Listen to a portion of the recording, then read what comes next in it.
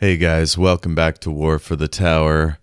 This one's a little different. For some reason, I lost my track, but some funny stuff happened in this one, and it was just kind of a downtime role-playing thing. But I clipped out a few of the stuff that Steve and Kai say, and I'll kind of comment on it so you can see what happened what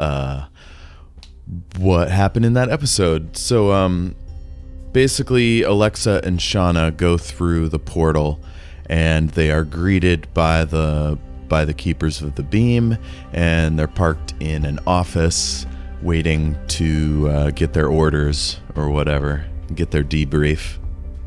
Shauna and Alexa are being interviewed by this group of folks from the keepers of the beam, and then this woman comes in, and she's this big, tall, powerfully built Native American woman, thick, long, luxurious, dark brown hair, and she's dressed head to toe in a white, form-fitting jumpsuit with like armor panels and little weapon things all over her. And she greets the group and tells them that they need their help with some dangerous enemies, and their special skills could help in the next phase of the battle. So I introduce myself, and I am Princess Shauna Delane of the planet Delane. How may we be of service if we are able to at all? And so the lady spells out the rules and basically tells them they're going to be fighting monsters. Is she that Pocahontas? Obviously, Shauna doesn't know, but like, is this Disney's Pocahontas or like? So yes, it is in fact Disney's Pocahontas, and so that's kind of fun. And then Alexa and Shauna get to talking about their powers and stuff, and she asks Alexa how old she is. Yeah, she's probably never encountered someone 400 years old. Still, I know one sorcerer so far, and she seems pretty nice. Well, I have no idea how we got here. We've only been here for state whatever amount of time. Real 5 minutes? 10? Yeah, that we've been here, and because we stepped through some kind of dimensional doorway. A portal, if you will. So who are we fighting exactly? Well, more of those police officers we met before? No. And that was another dimension and another time. Yes, but I was told that these things can travel between them. That's why they're the problem, yes? To be honest, I don't know what the opponent is here. But I'm pretty sure it's not going to be a civilized society. These people seem to be at war. Yes, so Pocahontas explains to them that they will be fighting monsters, not police officers, agents of the Crimson King. Can I have one of those loud arbalists you have? Arbalist. One of the loud ones. The police had some as well. Or thunderstick. They look like a crossbow or an arbalist, but without the bow part, is my thought. And they make a big loud noise, so a loud arbalist was my thinking. Okay. So Shauna wanted a gun. I can't remember if she got one or not, but maybe she did. We'll find out in the next episode. Next, Pocahontas, who, yes, it turns out is the woman in charge of this monster hunting department. And yeah, she has a raccoon with her. So Alexa's pretty interested in the raccoon. Are we talking about Rocket, or are we talking about a raccoon? Oh. Is this some kind of badger? No, it's a raccoon. We don't have them.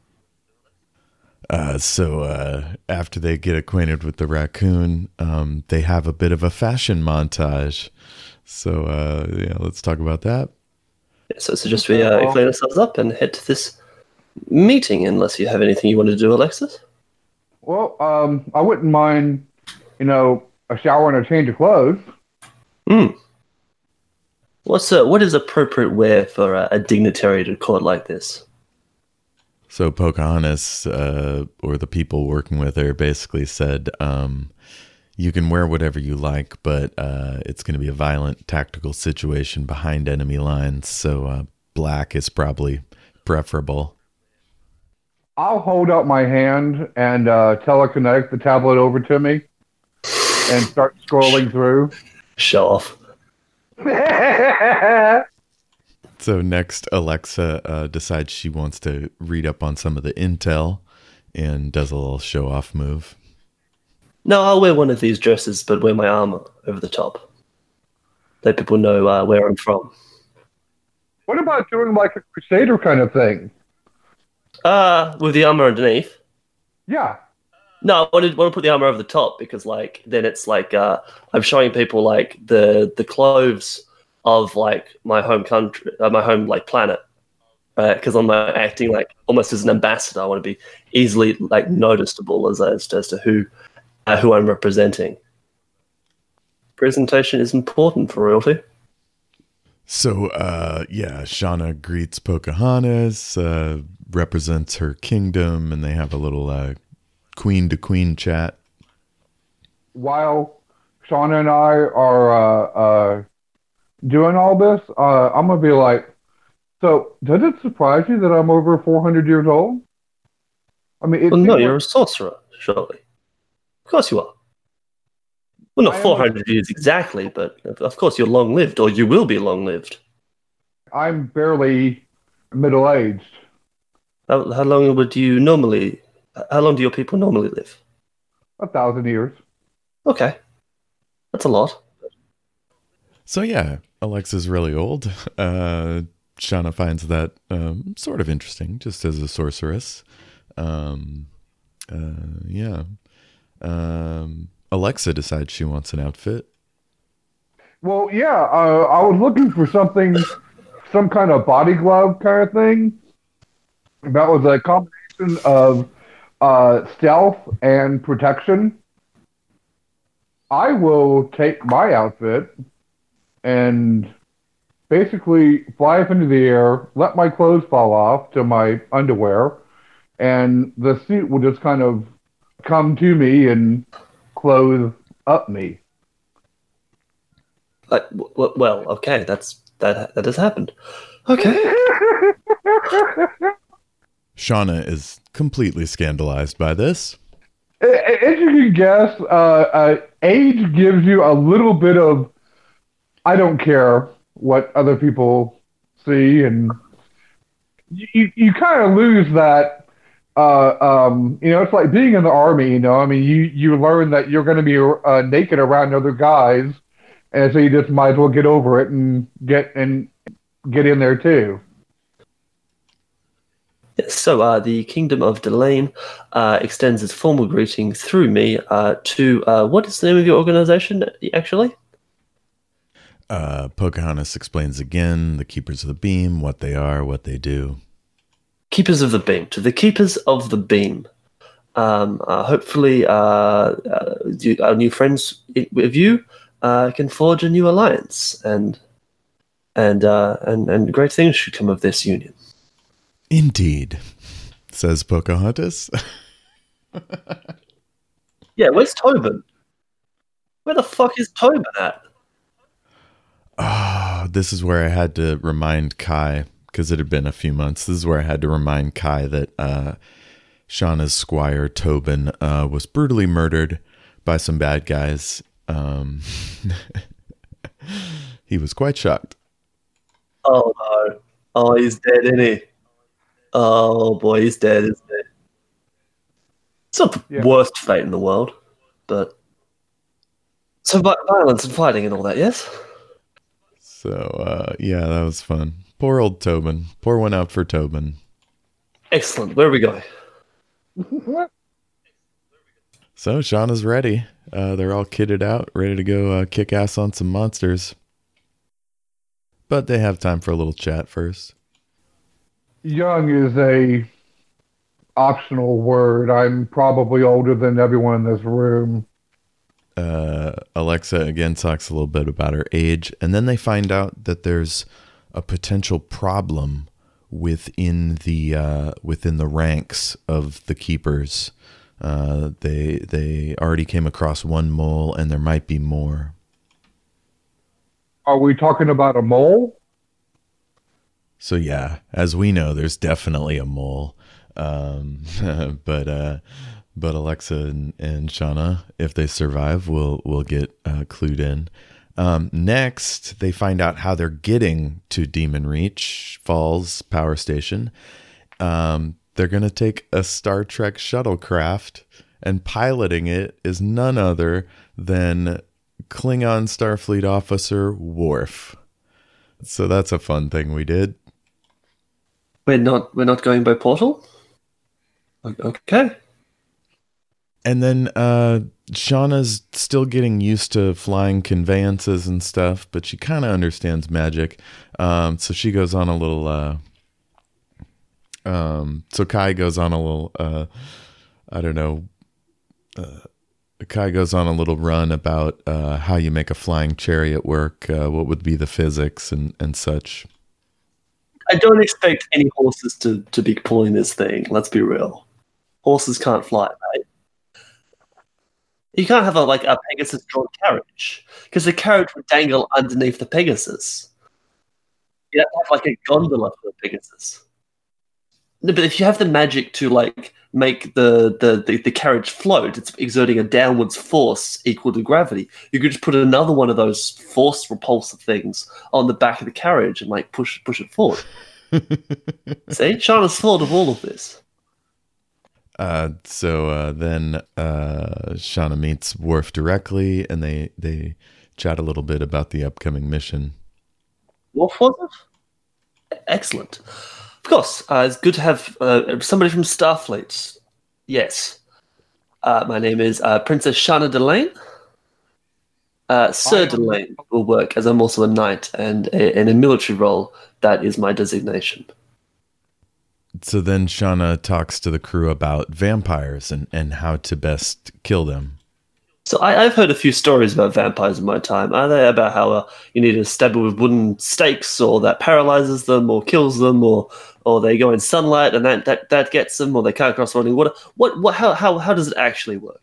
Because I've heard conflicting things. So Worf says something like, "Well, these particular vampires are extremely strong. They can seem to move at superhuman speed, power. They can fly.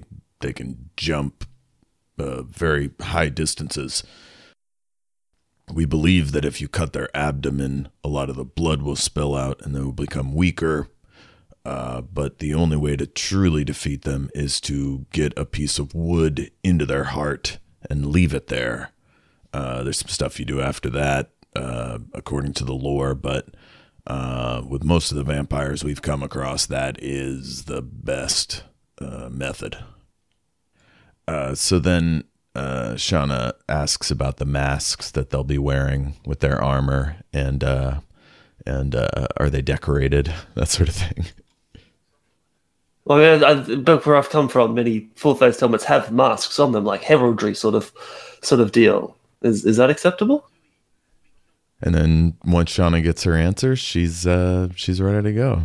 So okay, let's go. So, Alexis, have you ever killed vampires before? No. Right. As you've probably guessed, I have not either. I killed a werewolf, but... Oh, how did that go? Well, pretty well. I mean, I cut his head off, and, he died and turned back to a human. But, yeah. Excellent. Let's hope it goes as easy as that.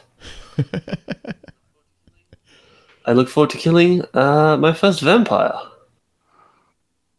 Okay, so they get in the shuttle and they meet up with a new guy named Mr. X. He's all in black, goggles, bunch of weapons, guns, swords, the whole thing. He's kind of a ninja fella, pretty grizzled, and he gives them the thumbs up as they head in. Well, in a closing scene, I will activate my Scythe Sword. Pull the pin out of my hair in the same sort of fashion, and it morphs into the full on falchion. And if that didn't come through, falchion, which is a cool sword. Oh man, Shauna Delane's the coolest. Next, Shauna pulls out her magic handkerchief and is thinking about how she's supposed to activate it to turn it into a magic carpet. She hasn't done that successfully in battle before, but she's got that thing in her back pocket. Command phrase is probably when it's time. Now just put it in your crotch and repeat those words. And then I said something crass about the handkerchief map showing the way to Shauna's G-spot or something, and Steve found that utterly hilarious.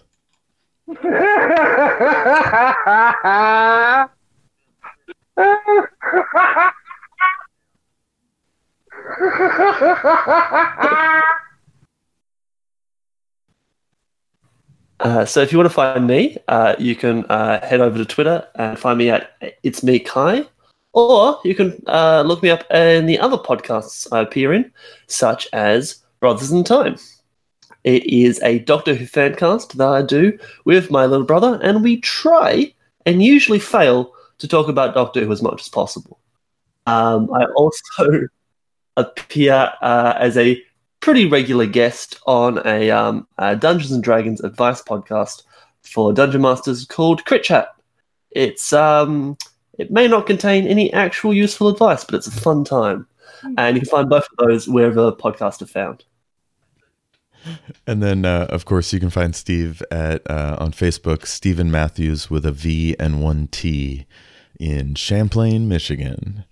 Anywho, you guys are great. Thanks for listening, and come back real soon for a fully official episode fighting vampires. Do we have an official sign off for this show? Bum, bum, bum. Maybe the Pocahontas theme song? No, I can't do that. Bye.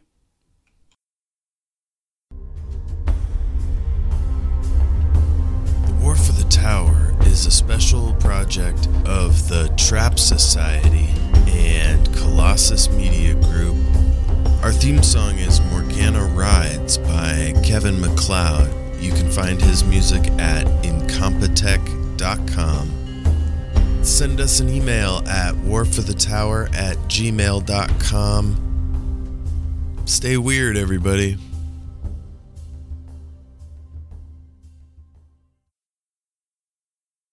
Special thanks to Kevin Cole, the maker of Space Kings, for letting us use the Space Kings system to make this show. It's pretty cool.